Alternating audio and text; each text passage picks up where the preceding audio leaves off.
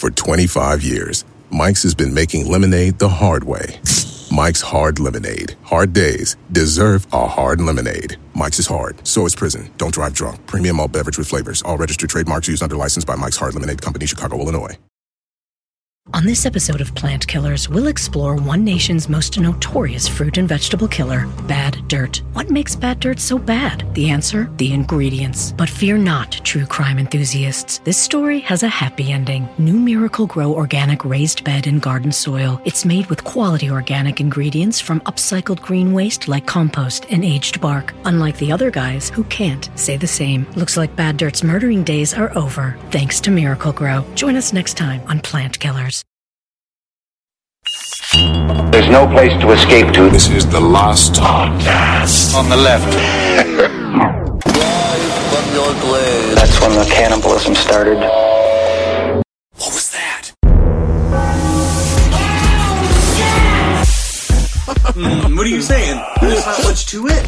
No! Captain Planet. Maybe the Mexican culture is rich with stories upon stories. How the avocado was invented.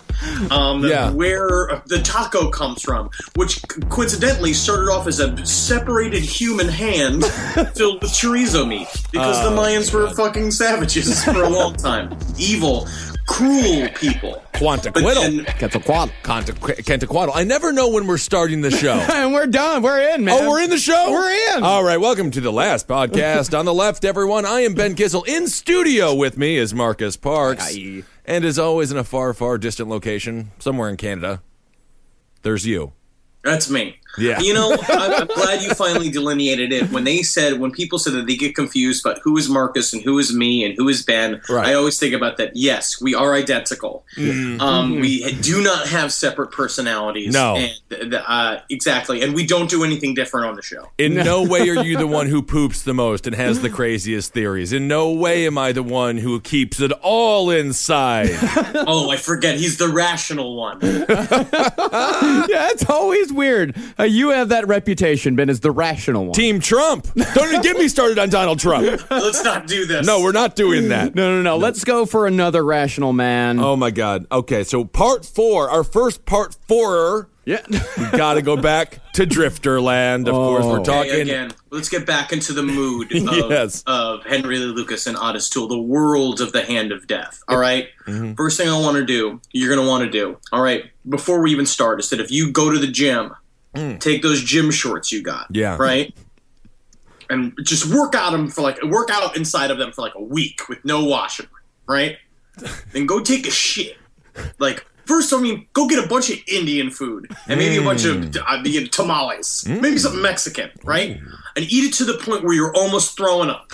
Then take a rancid shit in the toilet. And while you're taking that shit, smell the shit through the pants. Put the pants up against your own face. All right? And then literally eat an entire cigar.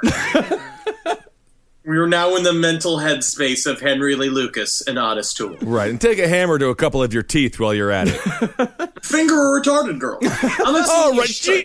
Well, I mean, to be fair to Henry, that is where our story picks back up. Which Henry are we being fair to? Both, neither. I don't know. There's a fine line between Henry Zabrowski and our main character, Henry Lee Lucas. That's right. I'd also say by each chapter of the Henry Lee Lucas story, we can just start talking about how this is 2 knuckles deep inside of Becky. Last week's episode was just the tip. Just leave Becky alone. Can we leave Becky alone? We can leave Becky alone, but you know what? What Henry Lee Lucas says is that he left Becky alone as well. Now, if you'll remember, we're picking back up. Of course, the last 2 episodes ran parallel to each other, much like books 4 and 5 of Game of Thrones. Yeah, I'm gonna do it. I threw it down. Yeah. We got a nerd alert 3 minutes in. Wow. They ran parallel to each other, so we're coming back with Otis Toole heading back to Jacksonville, Florida, and leaving Henry Lee Lucas and Becky alone to travel on to California. Now, we don't know the actual truth about Henry and Becky's relationship, only what certain people who knew them reported. Again, the idea is we don't know any truth. Yeah. About any of this. Henry Lee Lucas literally lied about every single section of the story. We're going to see this as we go. We're going to get into the confessions. He legitimately, it's because they're wildly different. It's not like slightly different. It's, it goes from I killed 1,500 people in the name of the devil to I killed no one. And then also with the same thing with his relationship with Becky. We're going to see it right here because he says that they never actually had sex with each other because Henry could literally only have sex with dead bodies, which in my head, which is worse?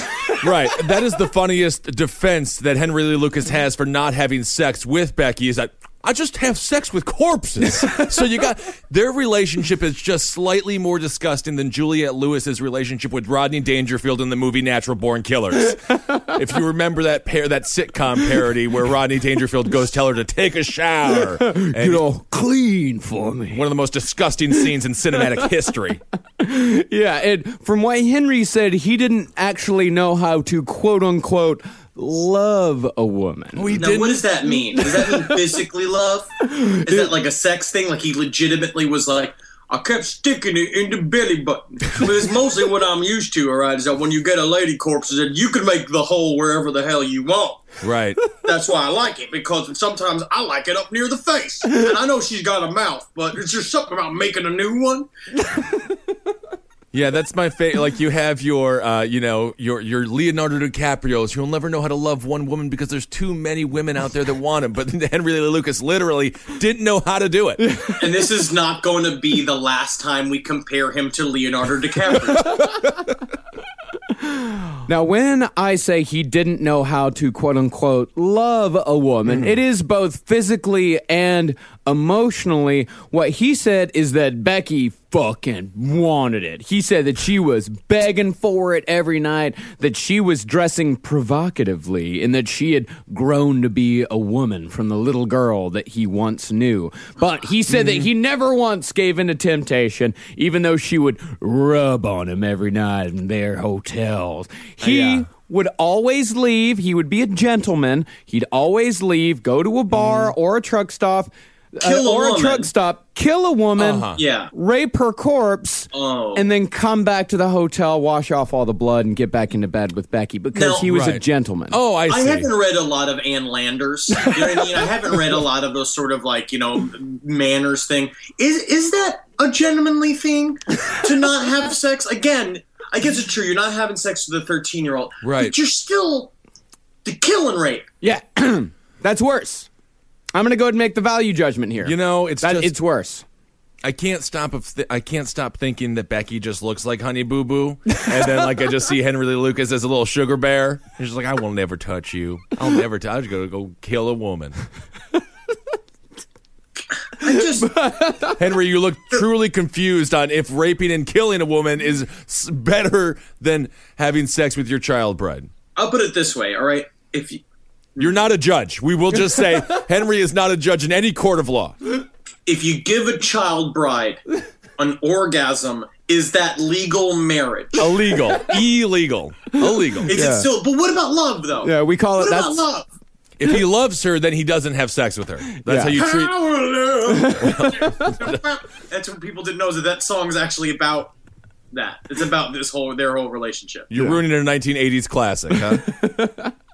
So by January of 1982, the pair had no car and were reduced to hitchhiking when, outside of Hemet, California, a businessman named Jack Smart spotted the two and took pity on the filthy little couple, picked him up. Should have been Jack Dumb. That is fun. So Jack and his wife ran a local antique store. They were always in need of extra laborers because in an antique store, you have a lot of refurbishing to do. Yeah. You have to do a lot of rebuilding on old furniture. So again, a lot of who doesn't work well with fragile antique furniture than a one-eyed, eye-dripping, toothless drifter and his 13-year-old retarded child bride. Yeah. Again, perfect. Exactly who you want in the front of the store. Well, sir, I kind of got a cat's tongue, so I can just lick some old paint off of wood. I can do anything for you.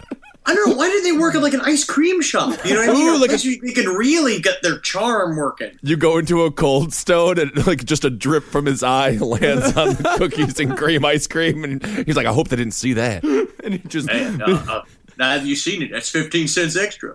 Some people like it. Now what I've got here has got vanilla, cockroach, and this is tobacco leaves. I like to call that's a drifter Sunday. Oh, the Henry Lee Lucas Cold Stone.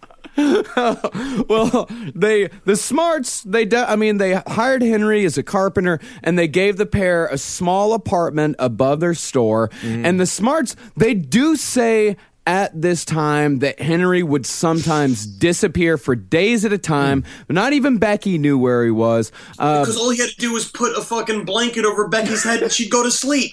Like a bird.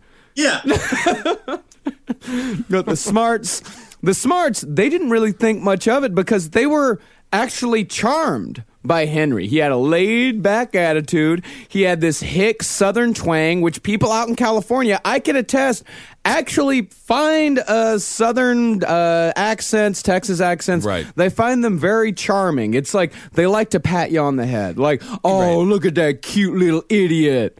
Oh, look at him. But in reality, they're out raping and killing all over the countryside. I'm with definitely. Yeah, I'm with Henry. There's nothing smart about this guy. He's definitely dumb. He's not a businessman. He just keeps shit around his house.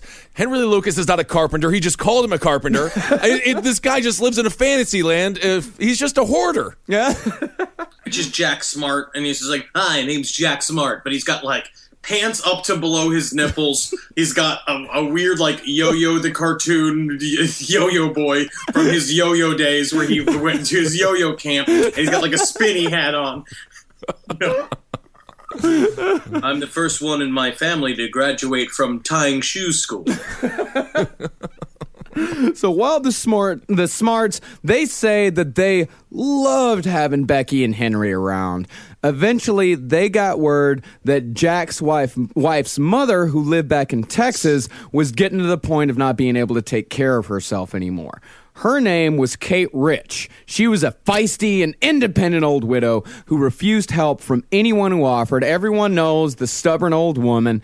Knowing that she would not accept any offers of help, her family actually tricked her into taking in Henry and Becky, letting her think that the pair would be dependent on her rather than the other way around. Right. They told her that Henry was just a down-on-his-luck roofer and electrician. He just needed a second chance.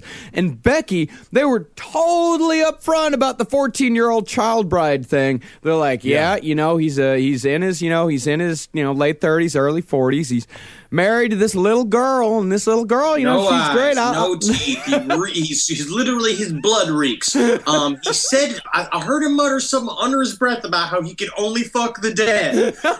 And Becky is also, she's got the brain of a tomato, and she's dressed like a toy soldier for some reason.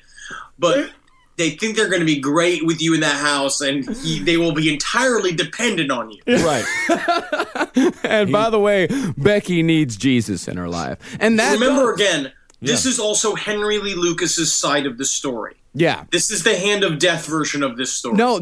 This actually came from the Smarts. What the Smarts said. You can't trust the Smarts. No, you can't trust the Smarts. They called him a roofer and electrician. So far, he's had 3 jobs I'm not nearly qualified for, and this man's just a mass murderer with one drippy eye. It takes like a year of training to be an electrician. Is that what happened in the 70s and 80s? I'm a basketball player. I'm a Pittsburgh Steeler linebacker. And sir, that's just a dead bird. It's not a basketball or football you have in your hands. I tackled it. I'm a basketball player. Yeah, so whatever. Nothing but newt. What? The newt, the basketball newt. No. It's a net. Okay. No. Net is what you use to catch whales. I'm a basketball player. I should know. Yep. So Kate jumped at the deal because the clincher for her was they told her that Becky needed Jesus. Right. And so she just absolutely brought them in. They arrived in the rural town of Ringgold, Texas, by bus in May of 1982, a town of less than 100. The Wikipedia page does not mention Henry Lee Lucas at all. Oh. And this is actually my part of Texas. This whole saga happened just a little under 2 hours away from where I grew up. The surrounding towns include Petrolia. Ooh, I love Petrolia. Yeah. Named after oil. Yes. Oh, all the flowers smell like wet oil. Sugden. Ooh. And McGargle. Beautiful, beautiful McGargle, where all the street lamps are just tongues, like in a weird Cronenberg universe where the mailboxes are alive and screaming because they're being punished for being gay in real life. Right. When they were alive. I actually realized while researching this that all three of us have our very own serial killer in the places where we grew up. Ben, you've got Ed Gein, and Henry, you've got Son of Sam, and I've got Henry Lee Lucas. You can have him. At least Ed Gein was actually a carpenter, and he could actually work with electricity. Ed Gein had skills. He was an upholster. David Berkowitz was a mailman. Isn't He that had a job. right? Yes, but Henry Lee Lucas had adaptability. And Son of Sam could talk to dogs. Magical world that Son of Sam lived in. But he'll be for another episode. That's where Son of Sam is like Ben. Yes. Arf, arf, arf, arf, arf. Turns out it wants food. So Kate immediately took a shine to both Becky and Henry, just like the Smarts did. She saw Becky as a lost soul to be saved, and Henry is just one of the most charming men that she'd met in forever. But the people of Ringgold found Henry and his one eye to be, quote, a bit spooky. Weird, though. Why? This is literally the people of Ringgold. If you can put a left shoe onto your right foot, you're the mayor. Like, that's how dumb these people are, and Henry Lee Lucas was the creepy one. The town scientist realized that trees weren't giant, hairy monsters. They stopped. He's like, don't shoot the trees, you're wasting bullets. They're not alive, turns out. Well, the people of Ringgold, of course, they found them both to be a little off-putting, as they were also just constantly filthy. They never bathed. They were always just dirty, dirty, dirty people. Yeah. But the fact that Henry Lee Lucas was very charming to Kate Rich, but the people of Ringgold just found him extremely creepy, this isn't surprising. You see this in a lot of psychopaths because they only show their real face to people who can do something for them. The people of Ringgold could do nothing for them. So, they got the truck stop treatment. They got the treatment that every stranger who ran across Henry Lee Lucas got. But Kate Rich got the charm. What do you mean the people of Ringgold couldn't do anything for them? They're not just a bunch of Simon Cowells. They're not star makers. They couldn't put them on the TV. I can't believe the people of Ringgold couldn't do anything for them. Henry, we got to say all of the townspeople got together and decided that You've got the X Factor. Whoa! Going to Hollywood, Texas, where you're going to play the cymbal in the Christmas parade. There isn't a Hollywood, Texas, but there's a Miami, Texas, which is spelled Miami, but is pronounced Miami. Oh, so it's extra retarded. That's very nice. Oh, very good. But he should have put on his charming face for the people of Ringgold because the owner of the general store, he noticed that this drifter and his child bride were constantly showing up and charging beer to Kate Rich's account. Telling them that Kate Rich sent him on a beer run, even though Kate Rich, this old woman who had lived in Ringgold her entire life and was a Jesus-fearing woman, had never once bought beer. And usually when you send friends onto a beer run, you don't tell them to bring it back inside their body because it's really difficult to get it out. You got to do the whole process. So the guy that owned the general store, he calls up Kate's family, and they tell him, what they actually tell him is they go, you know what, we're going to sit tight on this for a little while. So they waited for a while, another 6 months or so, or actually no, it was about another 2 months or so. They waited for a little while, and then finally the general store called him back and was like, yeah, this drifter's still hanging around, and he's still charging beer to your mother's account. So they went down. That's the thing about drifters, is that they don't ever fix themselves. You know what I mean? Drifters love being drifters. Mm-hmm. And as long as it stays comfortable, drifters are going to be there for forever. That's another drifter rule, is don't drift if there's free beer. Absolutely not. Yeah, that's perfect. That's perfect drifting conditions. Yeah, remember, you don't choose the drifter life. The drifter life chooses you. I've seen tattoos after you've chosen the drifter life. Right. But still. So the family arrived at Kate's house to find hardened food splattered on the stove and walls, a kitchen sink overflowing with dirty dishes, tracked in mud, covering all the floors, and a smell that mixed sweat with a 3-pack-a-day habit and rotten food. A smell mixed with sweat, 3-pack-a-day habit, and rotten food would also be the chemical components of a drifter-scented Yankee candle. Ooh, where can I buy it? From any drifter, because he's just got a fucking... He keeps a mason jar full of his physical smell because it comes off of him in sheets in the night, and it hardens. And what you do is you stick a tampon string through the middle of it, and then it becomes the wick for the candle. And it regenerates itself every 2 weeks, so he's always got some on him. Yeah, because he scrapes it out from underneath his belly fold. Isn't that great? It's a good self-made business. Yeah. So they found Luke when the family walked in. They found Lucas and Becky sleeping on the floor, even though they were couches and beds available. They were sleeping on the floor, sleeping off a hangover. They woke up Lucas. He agreed to go quietly. I'll go. I'll leave. I first want to say, number one, it's been a pleasure drifting with y'all. Here is my comment card. If you would, please give me an A to F. It's not whether or not you enjoyed my stay, but if you felt I lived up to the drifter expectations. This podcast is brought to you by Squarespace. Finding work-life balance can be tough, but Squarespace gives you the tools to reach your goals and have time to celebrate.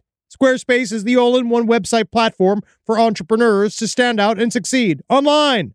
With the new guided design system, Squarespace Blueprint, you can select from curated layout and styling options to create a personalized website optimized for every device. Get your website discovered fast with integrated, optimized SEO tools. Plus, make checkout easy for customers with easy-to-use payment tools. And with Squarespace AI, you can explain what your site is about, choose your tone, enter what you need, and get auto-generated text, and that helps you save time. I know I'm sitting on about 2 literal wheelbarrows filled with horse pics. Now, part of the issue has been is a lot of these pictures are getting stopped at customs because some of them do depict various world leaders in horse-like circumstances that seems to be pinging a lot of these custom agents' accounts. Now, so what I've done to do is so while I'm trying to work on hand smuggling these horse pics over various country borders, I then also have time, because Squarespace is doing all the other ad work for me, to go and work on my Killdozer at home. So thank you, Squarespace, for allowing me to diversify in the best way possible for this country. Head to squarespace.com for a free trial when you're ready to launch. Go to squarespace.com/left to save 10% off your first purchase of a website or domain. This show is sponsored by BetterHelp. It says here I have to talk about something I need to get off my chest, and I guess I can share it here. I eat mayonnaise for fun. It's a hobby of mine, and it's an addiction. And it's a daily weight on my life. How much I need whipped egg whites and oil crammed into my veins as soon as I wake up. And a lot of people carry around a lot of different stressors, big and small. Some people are presidents. Some people are soldiers. Some people have to eat mayonnaise, especially with hard-boiled eggs, which is what I eat for lunch. But I guess I should share that in therapy, because therapy is a safe place to get things off your chest and to figure out how to work through whatever's weighing you down. And what I do is I just add eggs if I have mayonnaise left over. I just continue to add the eggs. But if you're thinking of starting therapy, give BetterHelp a try. I hope they can help me. My God. I hope they can help me.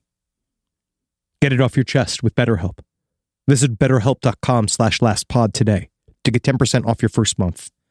That's BetterHelp. HELP.com/lastpod. 1 in 5 Americans have learned a new language on their bucket list. If that's you, make 2024 the year you finally check it off the list with Babbel. Be a better you in 2024 with Babbel, the science-backed language learning app that actually works. Don't pay hundreds of dollars for private tutors. It's a waste. Don't waste hours on apps. Besides appetizers, that's the kind of apps I like. Babbel's quick 10-minute lessons are handcrafted by over 200 language experts to help you start speaking a new language in as little as 3 weeks. Did you know that empanada is already Spanish? I didn't. Thanks, Babbel. Did you know that burrito is already Spanish? Wow! I just got to learn all the rest. And eventually, I'm going to be eating downtown Mexico. Thanks, Babbel. Here's a special limited time deal for our listeners. Right now, get 60% off your Babbel subscription, but only for our listeners at Babbel.com/left. Get up to 60% off at Babbel.com/left, spelled BABBEL.com/LEFT. Rules and restrictions may apply. So while hitchhiking to the nearest largest town, Wichita Falls, which is also kind of a shithole in its own right. Okay. Henry and Becky were picked up by a preacher named Reuben Moore, who ran a small religious community called the House of Prayer. Unfortunately, the house itself was actually just a real long chicken coop about 10 miles south of Ringgold, where they started off. I would also now go to say, according to Henry Lee Lucas's word, and even Otis's tool recognition when they're talking about each other's lives, this is supposed to be what Henry considered to be the happiest moments of his life. Yeah. Were at the House of Prayer. So take that in mind. And when you say house, Henry, you do mean chicken coop still. Not in the eyes of the Lord. Lord went ahead and put insulation on that house, and put a door on that house, and put walls on that house, and put chairs in that house. That's what the Lord did. In reality, it was a chicken coop. But the Lord thought about it, and in our hearts and minds, you could barely hear the bats that would gather at night. So Henry said, as far as killing goes, that this was perfect cover for him because he was living in this Christian community who, again, totally accepted this middle-aged one-eyed drifter and his child bride, completely accepted them with open arms. And this wasn't like it was the 20s or 30s, like, because out there, living's rough. There's not a whole lot of women to go along with all the men. So back in those days, 14-year-old bride was not the most uncommon thing. This was 1981. Yeah, but it's 1981. Yeah, that's the whole thing. We have like almost the internet. It's not 1814. Yeah, sure. Nobody knows people don't know where they were born. Right. You know what I mean? They don't know when they were born. There were Saturday morning cartoons. Yeah. Everyone had cereal and random other amazing frozen pizzas to eat. Yeah. I was 5 years out from living 2 hours away from this place. Yes, we did have an inbred family named the Muleys who still live there to this day, still practicing their lifestyle. Yes, that is a reality in 2015. The McNeelys are inbred. Right. That's the truth. Yes, Holden McNeely from the Round Table of Gentlemen is the product of incest. First cousins. Yeah. Yeah, that is true. Yeah, his grandparents were literally first cousins. Well, he did a great job sitting in for the live last podcast on the Left Show. Thanks for coming out, and thanks for watching on the live stream. And thanks to all 1,000 of you. We will be doing that every month from now on. Yes. But back to Henry Lee Lucas. Henry said, that this was the happiest time of his life because as far as killing went, he could slip in and out of, the House of Prayer, aka Chicken Coop, and go out, kill, come back, and pretty much go unnoticed. Mm-hmm. It was all going perfectly until Becky found religion. Oh. Yeah. Every fucking time. Yep. Perfectly good drifter satanic murder couple, and she's got to go ahead and sign up with that stinky desert wizard. For what? Ruin this lifestyle, this fun? We're living in a chicken coop. How fun is that? I was looking at a chicken, and I said, chicken, if you give me an egg, I'll believe in Jesus. And then sure enough, chicken shat an egg right into my hands. Oh, that's not egg. That's just real big shit. Yeah, it was one of them little brown eggs. I just nibbled it right up. So, Becky, she'd been congregating with the people at the House of Prayer and was also still making regular visits to Kate Rich, and Becky had decided that her conscience needed cleansing. Now, this is another excerpt from The Hand of Death. This is how Henry said this conversation went. He had just gotten back from a particularly brutal killing spree. When he comes home, he gets out of his car. Becky runs up to him, takes him in her arms, and says, "You hear me?"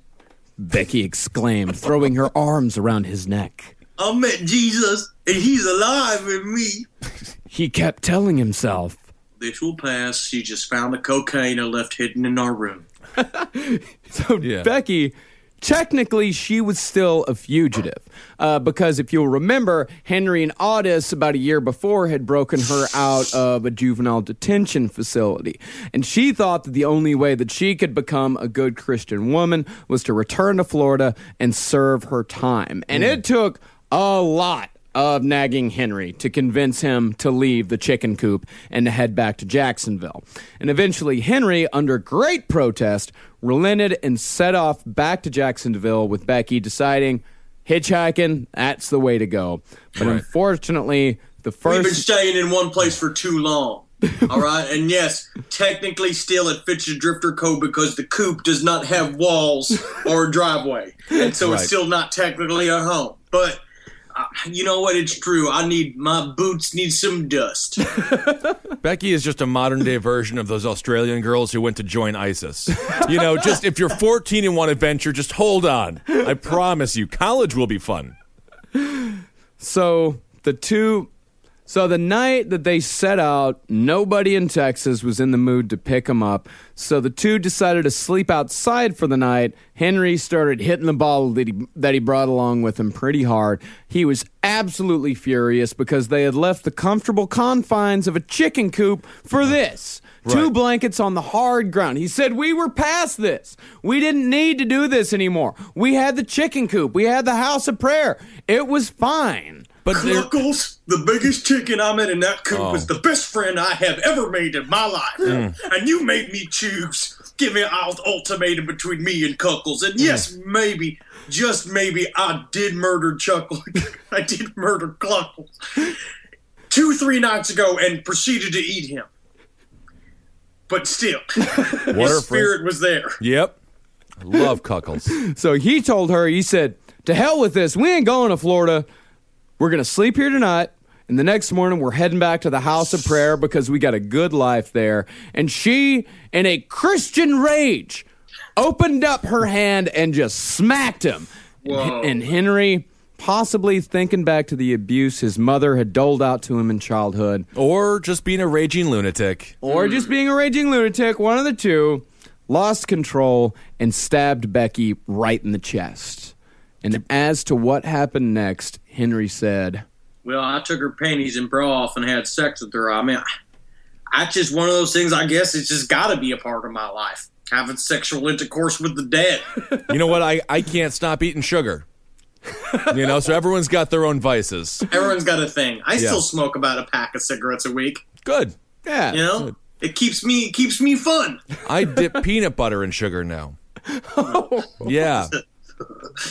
Call it my adult popsicle. I don't think that's good, man. Yeah, no. I don't think that's good. Can you still feel your feet? No, they're turning brown.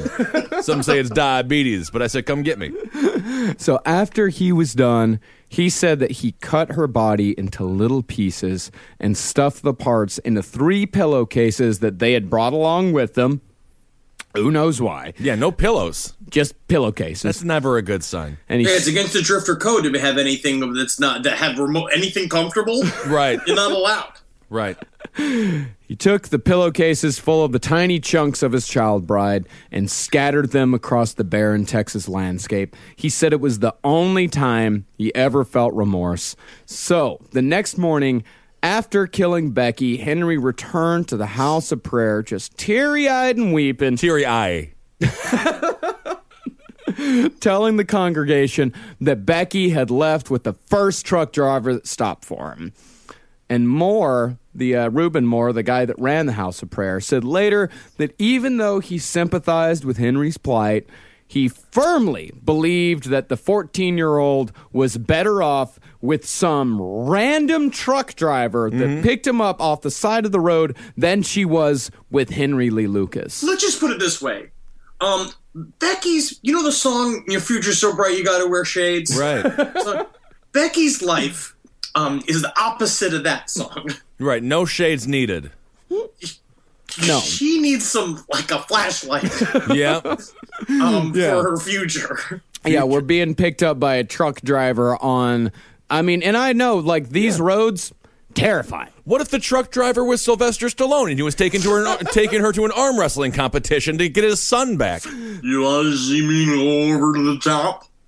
I'm about to take this big arm of mine and I'm going up over the top with it. That's Sylvester Stallone on Quaaludes.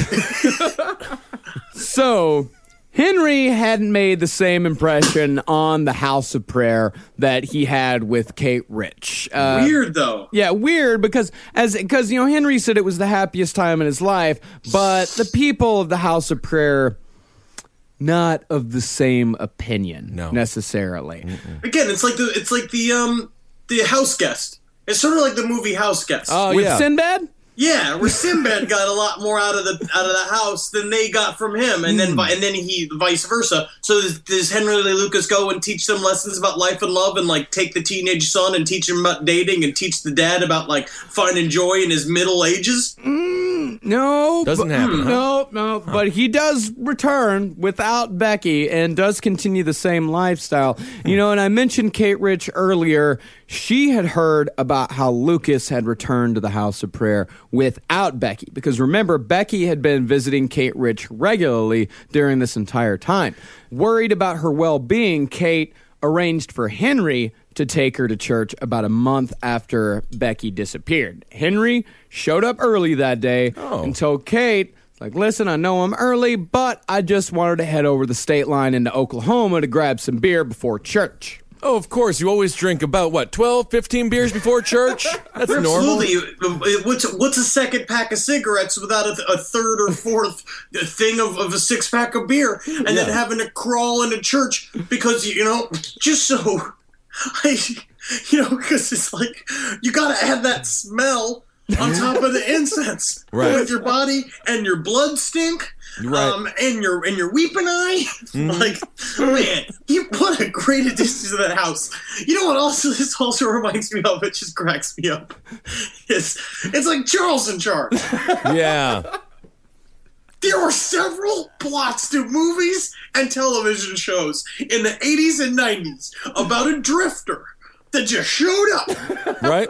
It just made everybody's life better. And everyone just that met him just thought that this was the beginning of one of these movies. That he's just rough around the edges.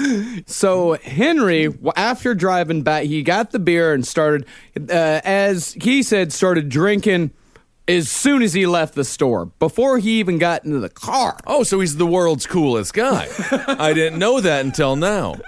Yeah, so he popped open a beer, and on the way back to church, Kate started to insinuate that maybe it was Henry's fault that Becky left. The guy who went over the state lines before church to get beer? Mm-hmm. He was at fault for Becky's leaving? Well, she was insinuating as such. You mean to tell me that she thought that Henry Lee Lucas, who had blood stink, would disappear for weeks on end and lived happily in a chicken coop, couldn't keep a marriage together? She insinuated that maybe it was Henry's fault. Mm-hmm. Henry started getting very annoyed at her accusations, and then Kate started insinuating and asking questions like, where's Becky? Like, I don't believe you. She started to say, like, I don't believe that she left with this trucker. What did you do to her? And Henry spun off the road, stopped, pulled out a knife, stabbed Kate right in the side multiple times, got out of the car, pulled the old woman out, and had sex with her corpse. We're failing to, you just browsed over the fact he did 3 donuts in a row, perfectly parallel parked his car. It was one of the cooler stops of all time. Yeah, he did the McGargle drift. That's what we should start calling this Fast and Furious 9, the McGargle drift. Yes. Yeah, absolutely. Yeah, except he did the parallel park near Lonely Oil Derrick. Oh. Little lonely pump jack. Oh, isn't that just I thought that was a man named Lonely Oil Derrick. Who's just a man covered in oil being like, I could be rich if only I had a bucket. Mm-hmm. A nice little oil spout, or as they call them in Texas, a Texas palm tree, which is kind of fun.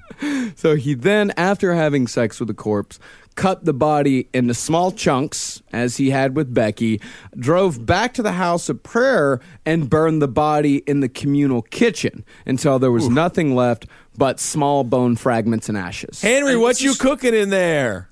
Cake. Okay. Did you say cake? Cake, yeah. Did I? What was my fake answer? You know what they also will say, too, is that in the Confessions of Henry Lee Lucas, this is a thing where of all of the lies he will tell and the stories he will make up, when they go to this oven in the house of prayer, they will find Kate's glasses in the ashes where he burned it. So there are these are little connections. Same thing with Becky, where they said later on they believe they found her body dismembered out in the middle of the desert. These are where the weird things of like Henry Lee Lucas was obviously absolutely not telling the whole truth, but there are moments of truth. Well, he definitely killed this woman. Yeah, these are the only crimes where there is any physical evidence whatsoever. Everything else is hearsay, conjecture, and Henry's own confession, which confessions mean jack shit in a court of law. Did they ever find the bones of Cuckles? No, because he likes it. He liked the bone and put them and scrapping them, and he keep them in a little bag around his fucking neck because he's like, Cuckles and me will never be apart. Oh. But about Kate Rich, was she just an unassuming old Christian woman? According to the Hand of Death, Kate was actually hard as nails and capable of any crime. Money was the god of her life, and she'd do anything to turn a profit. The night that Henry killed her, he watched as a young black man dressed like a New York pimp. Which is just how he thought all black men dressed. Yeah. He was probably just wearing a t-shirt and jeans. Yeah. And a man who appeared to be a banker. Again, a man with anything but a drifter outfit, which is a leather vest with no shirt on and ripped pants. And they met with Kate and left late. And after they left, Henry killed her, cut an upside-down cross between her sagging breasts, stuffed her in a bag, and threw her in a culvert. You don't got to mention that her boobs are sagging. This is a dead woman. Well, Max Cole mentioned that her boobs were sagging. I'm just quoting the man himself. All right. I don't think that Max Coleman found women to be attractive. Yeah, I don't think so either. And after this, Henry supposedly went on his final spree, heading out to California. Here's how the Hand of Death describes his trip. Without Becky, he was lonely. But his stash of cocaine, LSD, and angel dust gave him some solace. He didn't need sleep. It always gives me solace. The LSD would keep him going. With the hot, dry, desert air streaming through the open windows of his car, he laughed and shouted, I belong to the devil, and no one can touch me. Whoa. He's like Hunter S. Thompson in Fear and Loathing in Las Vegas, but with no artistic talent or ability to read or write. No friends. No friends. No friends. But when Henry ran out of money, he found himself calling up Reuben Moore at the House of Prayer for help. But Reuben had already been contacted by a Mr. Hound Dog Conway, the sheriff of Montauk County, where Ringgold was located. I actually think it's a hound dog. to give this hat and a trench coat on, like McGruff. To give Hound Dog credit, he actually did solid police work in tracking down Henry Lee Lucas. He had dug through Henry's past because, of course, Henry was the last person to be seen with Kate Rich. So he knew that this man, and he had also gone out to the House of Prayer, and they said, like, well, you know, like he did have this 14-year-old child bride that he left with one night and came back the next morning, and she was gone. He said she had gone with a truck driver. So he started digging into Henry's past, and he found that Henry had an outstanding warrant in Maryland for car theft. And so he instructed Reuben Moore, tell Henry, it's like, yeah, come on back, Henry, like we'll take you with open arms. And so Henry arrived back at the House of Prayer Hound Dog was there waiting for him, promptly arrested him, and put him in jail, and that would be the last day that Henry Lee Lucas would spend as a free man. I'm going to say bamboozled by the fucking savior. I'm bamboozled again. God, hornswoggle. I go up in there and I'm expecting to get some wafers and said I'm getting arrested. Yeah, I'm bamboozled. For 25 years, nothing has tasted better after a hard day's work than a Mike's Hard Lemonade. It's because since day one, Mike's has been making lemonade the hard way. We use 3 kinds of lemons, all hand-picked from family farms, then blended to perfection and cold pressed to create the epic hard lemonade you know and love. Mike's Hard Lemonade. Hard days deserve a hard lemonade. Mike's is hard, so is prison. Don't drive drunk. Premium malt beverage with flavors. All registered trademarks used under license by Mike's Hard Lemonade Company, Chicago, Illinois. Fluffy bread, fresh tortillas, classic burger buns, and so many carbs.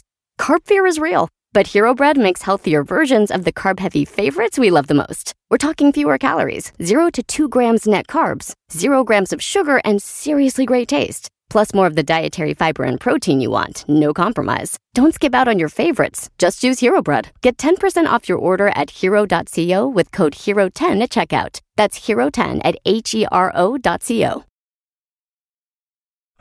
this is a good day. This is a good day when Henry Lee Lucas finally is off the drifting streets. Yeah. This was a very good day for law enforcement and for America in general. Right. Yes, the greatest drifter that America had ever produced was off the streets. Now, if you'll remember, Henry Lee Lucas was a 3-pack-a-day smoker and drank literally pots of coffee every single day. And we mentioned this the last time. And how easy is it to break this man? Unbelievably easy. He was there. He confessed to two murders, Kate Ridge and Becky Powell, with all they needed was 3 days of no cigarettes and coffee. They didn't even torture him at all. Well, they turned up the air conditioning real high. Anything a drifter hates is being comfortable. Yeah, exactly. Anything a drifter hates cardigan weather. And he calls in, and he calls up over the jailer on duty, and he says, "I've done a terrible thing. I need to speak with Sheriff Conway." And as we all know, the confessions did not end with just those two. When he was going to court to be arraigned, already having confessed and pleading guilty, he was asked if he understood that he was confessing to homicide and would at the very least spend the rest of his life in jail. Henry said that not only did he understand, but he had even more to fess up to. And as we know, the number greatly inflated and greatly deflated over the years. On that first day, they asked him how many, and he said, might as well start with 100. Mm-hmm. He's like, let's start there, and maybe it'll go up. So he just thought of the biggest number. Okay, how big's the Empire State Building? 100. As big as that. And so the confessions began. As soon as it got out that a man in Texas had confessed to hundreds of murders, departments not only around the country, but around the world started contacting the Texas Rangers, who were in charge of coordinating all the investigations. Because now we're looking at what we've seen countless numbers of times before of cops going in to close cases on the confessions of this guy, which is it's a dichotomy of reaction, right? Because one is that it gives people closure to unsolved murders. Yep. It helps families and stuff like that. Because there's a lot of people will die and there's just either the evidence has run out or it was just done too quickly or was too freak of an accident. It was too freak of a disappearance and you'll never know what happened to your loved one. This is before DNA evidence. The cops got to feel like they closed a case. The families got to feel like they had their, some sort of solace and, closure. Yeah. And Henry Lee Lucas got rewarded with extra steak and random ham. Yeah, but the worst part was hundreds of murderers went free. Murderers. Yes. Yeah, murderers went free. Yeah, that's the problem. Like, people say, you hear people all the time going like, well, if he wants to confess to the crimes, if he wants to take the rap, then yeah, just let him do it. Let him serve the time for it. And that's fucking stupid because every single one of these murders, someone got away with them. It destabilizes, to me, the entire meaning of law enforcement and criminal justice. Yes. Because it just shows how it's based on perception and sort of like a subjective truth. That, like, it's now coming from basically Henry Lee Lucas's truth took over reality for all these cops and stuff like that. Yeah. So it's not the same. It shows to me even more evident that there's no such thing as objective truth. Then how is it? What is innocent and guilty? What does that even mean anymore? You know what I mean? And I'm sitting here yelling at the fish. About what is real and what is fake? Oh, what's a hologram and what is in front of my hands? Am I real? Yeah. You're real, Henry, for now. And so the more Henry Lee Lucas cooperated, as you said, Ben, the better he was treated. He was never without cigarettes or coffee ever again until the end of his days. His cell was completely separate from the other prisoners. He even had a little space that he called his office. He was living like El Chapo. And this is what Henry had to say about what happened after he started confessing to the crimes. It's like being a movie star. You're just playing the part, you know? You don't think of it, you just play it. Make out that you're the worst serial killer in the history of the United States. And that's what I did. So some officers, as far as Henry Lee Lucas's confessions, and when you watch these documentaries, these like biographies, A&E biographies about Henry Lee Lucas, you have so many officers that are trying to justify these confessions so hard. They want to believe so bad that Henry Lee Lucas committed all of these crimes. So they have it just opposite of how it's supposed to be. You're supposed to be skeptical, but they're just like, I want to believe. Yeah, but they had this illusion of skepticism where they say it's like, well, you know what? You know, he knew things. He knew certain details about the crimes that, you know, only the killers could know. But Henry Lee Lucas was such a skilled manipulator that he could ferret out details of a case from an investigator and feed it right back to him. Like, he could just get those tiny little hints, those tiny little clues. The tiny hints were just like, so you left her in a field next to a tree, right? I was like, I left her in the field next to a tree. Yeah, and they would, you know, and they would also, when he would take them out on these field trips to say like, all right, yeah, you know, I went out and I buried this body here. And the cops would come out and he'd say like, yeah, okay, so, you know, it was that house right there. And the cops would be like, you sure about that? And he'd go, well, I could get another pack of cigarettes and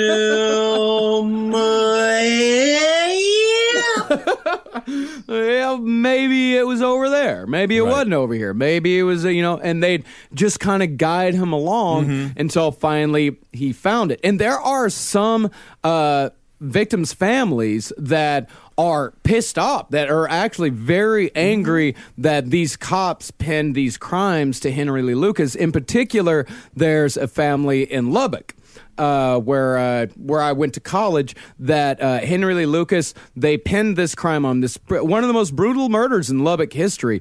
They pinned a crime on Henry Lee Lucas, pinned this murder on him, and the family, they're like, no. We've seen the evidence that Henry Lee Lucas was not even in the state at the time that this murder happened. Right. They're letting this murderer go free. And the Lubbock police, they asked the Lubbock Police Department, they're like, nuh-uh. Well, they just don't want to hear it. There's a documentary that I watched on ID. Ooh, Discovery. I love ID Discovery. Yeah, I do too, yeah.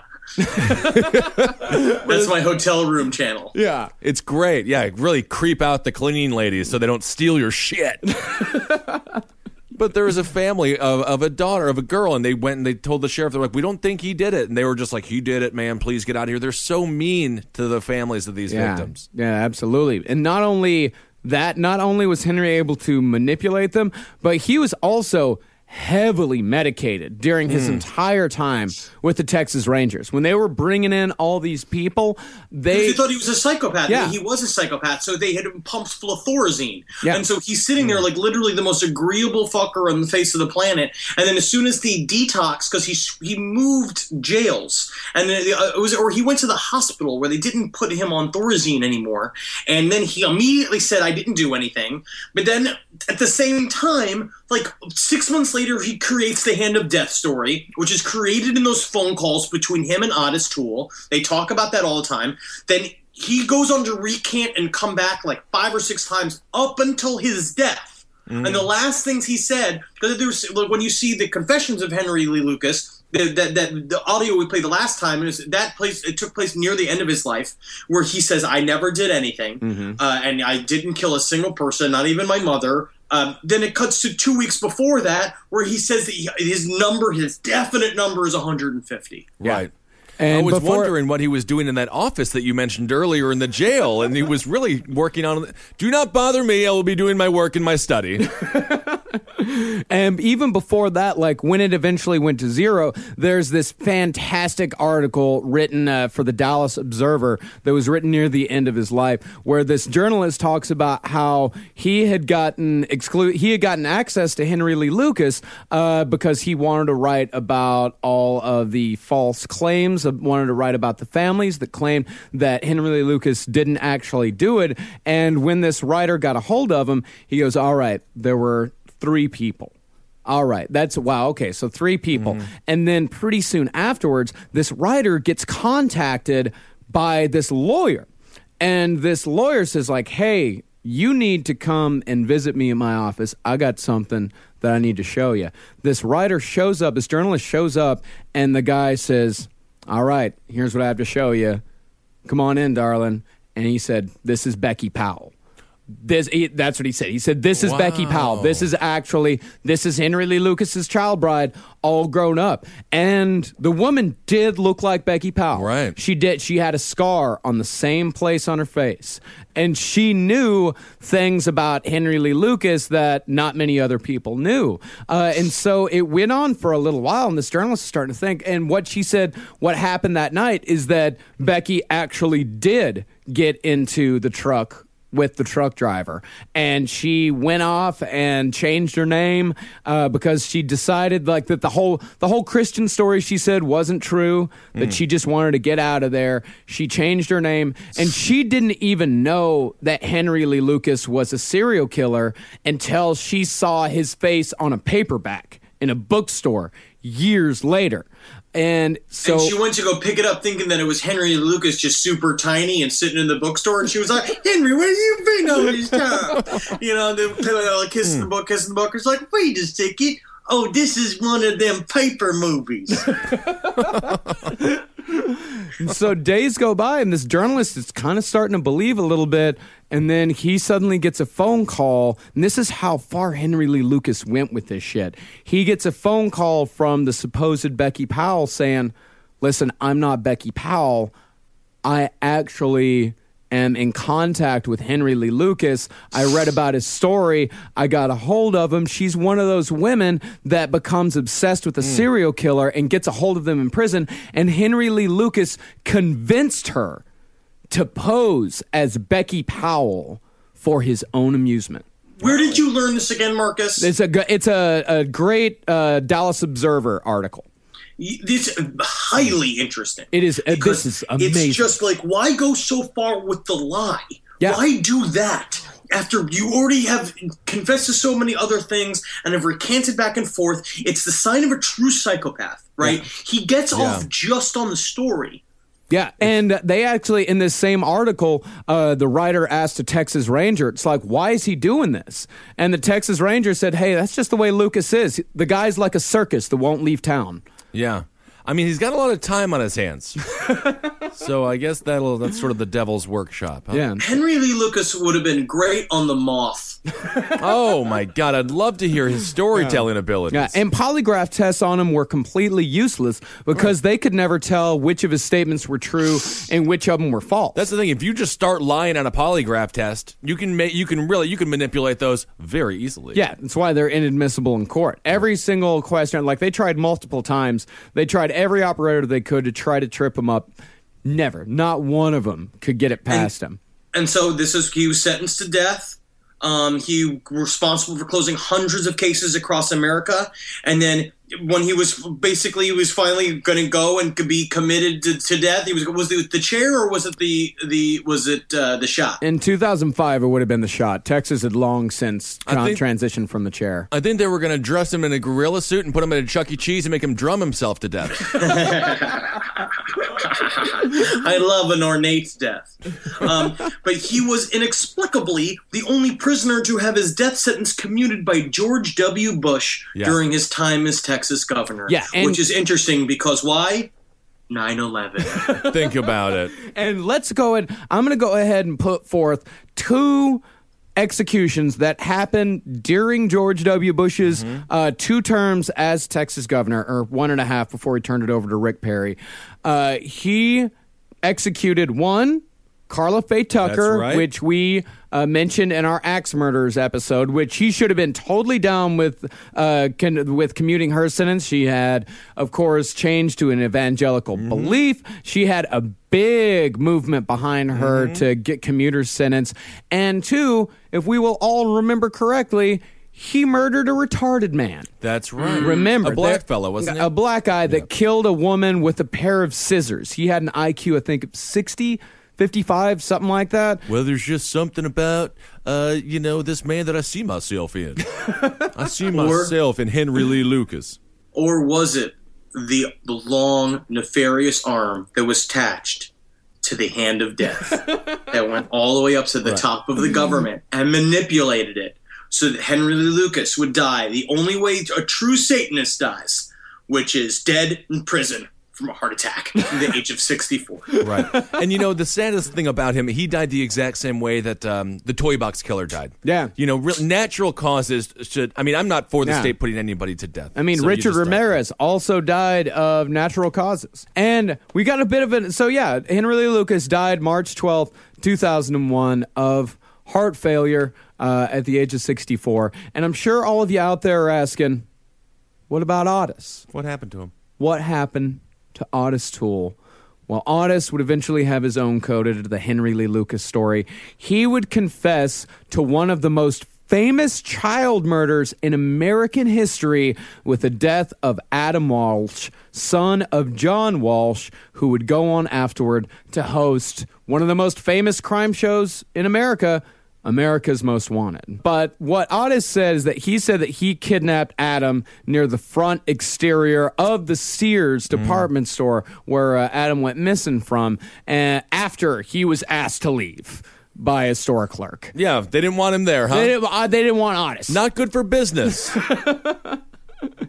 He lured Adam into his Cadillac with a promise of toys and candy, and then proceeded to drive north towards Jacksonville, and Adam started to panic. Toole punched him in the face, and it made the situation worse. He just started crying more, and so he walloped him unconscious, as he said, choked him to death, drove to a deserted service road, and decapitated him with a machete. That's his first confession. But he would recant later on.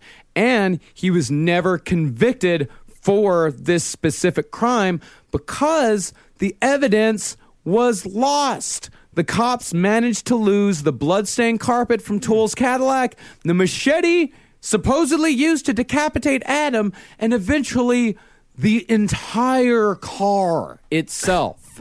The cops lost a car. Well, there's a sheriff's son with a brand new car. Brand new Cadillac. But also, apparently, the truth is that also Otis had a massive alibi. Because according to him, he was in and out of town. Because the one thing we learned about Otis Toole is that he bought a lot of airplane tickets, apparently. And so airplane tickets had him out of Jacksonville during this crime spree. Because there was a hazy time, right? Where it's like that was his stomping ground. That whole area, and he was there a lot, maybe doing some murders, so we're not really sure. But apparently during this window, he wasn't there. He was doing something. He was doing his stool breaking job out in the middle of Kansas, and there's just no way to really pin the crime on him. And it's really very fucking sad because it destroyed John Walsh's life. Technically, it gave him a career, which is that fucked up thing of like. What's good or what's bad? Eric Clapton effect. Tears in heaven. Yeah. And if you watch the press conference that John Walsh and his wife gave after Adam Walsh, because Adam Walsh was missing for like a week, it is heartbreaking. It's awful. It is absolutely awful. And John Walsh was actually the main suspect for a good few days after that. But you can watch, John Walsh, even he doesn't believe that Otis told. He's like, it feels like that he feels that publicly he has to accept it. That he has to say, like, okay, yes, fine, this fucking piece of shit killed my son, but you can tell he doesn't believe it. Right. And that's cops for you. They look at the dad, they're like, no, the dad didn't do it. All right, let's go. Let's go to In-N-Out Burger. Well, I think I did it is that Carmen Sandiego. You never know. Always doing something crazy. We can't find her because I can't get the answers right to the mystery questions. What is the capital of the Ukraine? Like, who cares? Who even gives a shit, right? And here's another interesting fact: Otis Toole, although he was in Florida, also had his death sentence commuted to life in prison. All right. Yeah, he had six. He was convicted of 6 counts of murder. His death sentence was commuted, and he died of liver failure on September 15th, 1996. And here, one interesting thing about the murder of Adam Walsh: Jeffrey Dahmer was also briefly considered a suspect, but he denied involvement, saying, "I told you everything. Everything. How I killed them, how I cooked them, who I ate. Why wouldn't I tell you if I did something else? I mean..." I love it. This is like Dahmer's, 70-year-old actor, Broadway actor. He's like, what else do you want from me? I've given you my soul on stage. Yeah. And so, and what's funny is that Otis died in 1996, but the cops waited until 2008 to announce that the case was officially closed. Right. Despite no new evidence coming up, despite them losing the old evidence, it's like they finally got around to it in 2008. They're like, oh, yeah, the Drifter definitely did it. It's awful. It's so difficult to find justice. And if you look to law enforcement for it, you're going to be often, you're going to be very disappointed. Yeah. Sometimes it does work. Sometimes the system does work. As far as these serial killers go, I think that Henry Lee Lucas is somewhat rare. And in the future, we are going to be definitely doing an episode on some of the actual super cops out there that do help catch serial killers before they get up to Bundy numbers or to Gacy numbers. Especially, the Manhunter guys and John Douglas, those sorts of guys that are actually super cops, and guys like Hound Dog Conway, who caught Henry Lee Lucas pretty soon afterwards. But sometimes you do get, and you definitely do have to draw attention to this, that sometimes cops close cases just to turn that red mark black. So know this is because, think about this, right? They have a responsibility to these families. Yeah. When you're up to a certain point and you cannot solve these crimes, what you're looking for is an out, which I understand, because at this point it's not about justice anymore. It's about providing closure. Yeah. But if you look at the Henry Lee Lucas case, this is one of those where the police goof ups are one thing. It is next to impossible to string together enough evidence to convict a guy like this. Someone who literally says, I killed bodies on the highway and just dropped them off in the middle of the fucking desert. You don't know what's real or what's not unless you really unless you do the actual footwork, which will take years. Right. Yeah. To go and track these skeletons down and tie them to people, especially they didn't have the technology. So I don't really blame the cops in this specific instance, because drifter murders are just they're the most chaotic. They're the butterflies of the murder world. Yeah, serial killers are the hardest ones to solve. And highway murders, the highways are the killing fields of America. That more unsolved murders happen along the highways than anywhere else in America. They are extremely dangerous, and they are just littered with bodies. And yes, I mean, the cops, a lot of times, but it's like the Lubbock cops. I understand some highway patrolman that's trying to clear some murder that was found on mile marker 234 on I-30 or I-20. I understand that. Mm-hmm. But the Lubbock cops, that shit is unforgivable. They just wanted to close a case. They knew that the evidence didn't add up. It is so obvious. and they still say like, nope, he did it. And those guys, those are the assholes. I always just say blame it on the rain. Don't even know what it means, but I just say blame it on the rain. And in our Super Cop episode, we will be discussing Henry Zebrowski's New York City police officer father, Mr. Zebrowski. You want a Super Cop? That's the guy you're looking for. That's right. I tell you what, my dad did catch a murderer, a guy that was wanted for murder in 3 states. It was an accident, but he did have to run and grab it. So, wow. And so how is your father's build compared to yours? We are exactly the same. That's good. Well, the streets of New York were safe for a couple of years when Pa Zebrowski was walking the beats. I would say they were a little bit more funny. Yeah, they were definitely. All right, well, that's the 4-parter on Henry Lee Lucas and Odyssey. Oh, what an odyssey it was. I'm so glad. Crazy. Oh, my God. Thank you guys so much for taking this journey with us. Wow. And this was definitely a journey. Yeah, go follow us on Twitter at LP on the left. Ben's at Ben Kissel. Henry's at Henry Loves You. I'm at Marcus Parks. Yeah, go check out all of our other shows at cavecomedyradio.com/last podcast on the left. Go rate and review on iTunes. Yep. Go join the Facebook group. You guys are fucking amazing. And if you want a Last Podcast on the Left t-shirt that's got our badass logo on it, go again to cavecomedyradio.com/last podcast on the left and get your t-shirt. And really, you never have to get off of CCR. We've got politics with Top Hat, goofy stories with Roundtable, celebrity Page 7 news. Yes, and Page 7 is wonderful. That last episode of Page 7 is one of the funniest ones you've guys done. Thank you very much. Fun. And me and Jackie, Henry's sister, also do a mental health and sex advice podcast. So tune into that one. Do not listen to the sex and health podcast before or after this. You don't want to tie those things together. Nope. At all. No, you don't. And again, I'm going to keep plugging this just because it means a fucking lot to me for people to watch it. Your Pretty Face is Going to Hell, Sundays at 12:15. It's just, on Adult Swim, we're doing our best to serve Satan well. And we need your Orgon energy. So please, if you will watch it and masturbate, that would be really great. That's great. And actually, tonight at 3:00 in the morning, I will be on Fox News' Red Eye. Ooh, wonderful. That will be on Or the 2 tonight, o'clock, yeah. July 29th? July 29th. Yeah. Awesome, yes. And also go and buy the Cowman album. It's available on iTunes now. And in honor of Henry Lee Lucas, at the end of this episode, we're going to play a song called Maggie about a lot lizard who ends up dead. Oh, very nice. Hail yourselves, everyone. And Hail Satan. And Heil Geen. And we'll go Megostalations. Megostalations. That's right. Goodbye. Peace in the Middle East, everybody.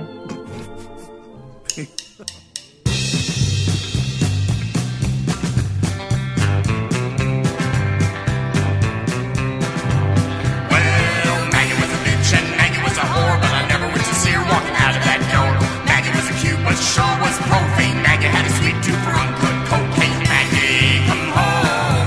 Maggie, come home. Maggie, come home. Get out of that fat man truck. Maggie liked the cigarettes, drinks with the long hill. Maggie liked anything that people think wrong. Hunky Tom Kills in the snakeskin dress. She's looking real fine, but still a damn mess. Maggie, come home. Maggie, come home. Maggie, come home. Get out of that fat man truck. That truck. Maggie was a hottie, but Maggie was a child, and Maggie liked to go out and get real wild. Maggie left the house at the age of 16. That's a lifetime in it, but ever seen her clean. Maggie, come home. Maggie, come home. Maggie, come home. Get out of that fat man truck. That truck, that truck. Maggie was a princess, Maggie was a brat. Maggie gets you off in the 5 seconds flat. Maggie's gonna fall down and Maggie's gonna cry. Maggie gonna get hurt, Maggie gonna die. Maggie, come home. Maggie, come home. Maggie, come home. Get out of that fat man truck. That truck, that truck, that truck. Maggie was a bitch and Maggie was a whore, but I never went to see her walking out of that door. Maggie was cute, but sure was profane. Maggie had a sweet tooth for uncut cocaine. Maggie, come home. Maggie, come home. Maggie, come home. Get out of that fat man truck. That truck, that truck, that truck, that truck, that truck.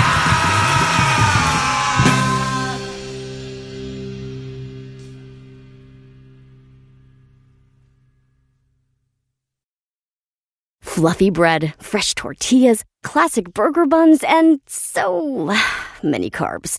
Carb fear is real, but Hero Bread makes healthier versions of the carb-heavy favorites we love the most. We're talking fewer calories, 0 to 2 grams net carbs, 0 grams of sugar, and seriously great taste. Plus more of the dietary fiber and protein you want, no compromise. Don't skip out on your favorites. Just use Hero Bread. Get 10% off your order at hero.co with code HERO10 at checkout. That's HERO10 at HERO.co.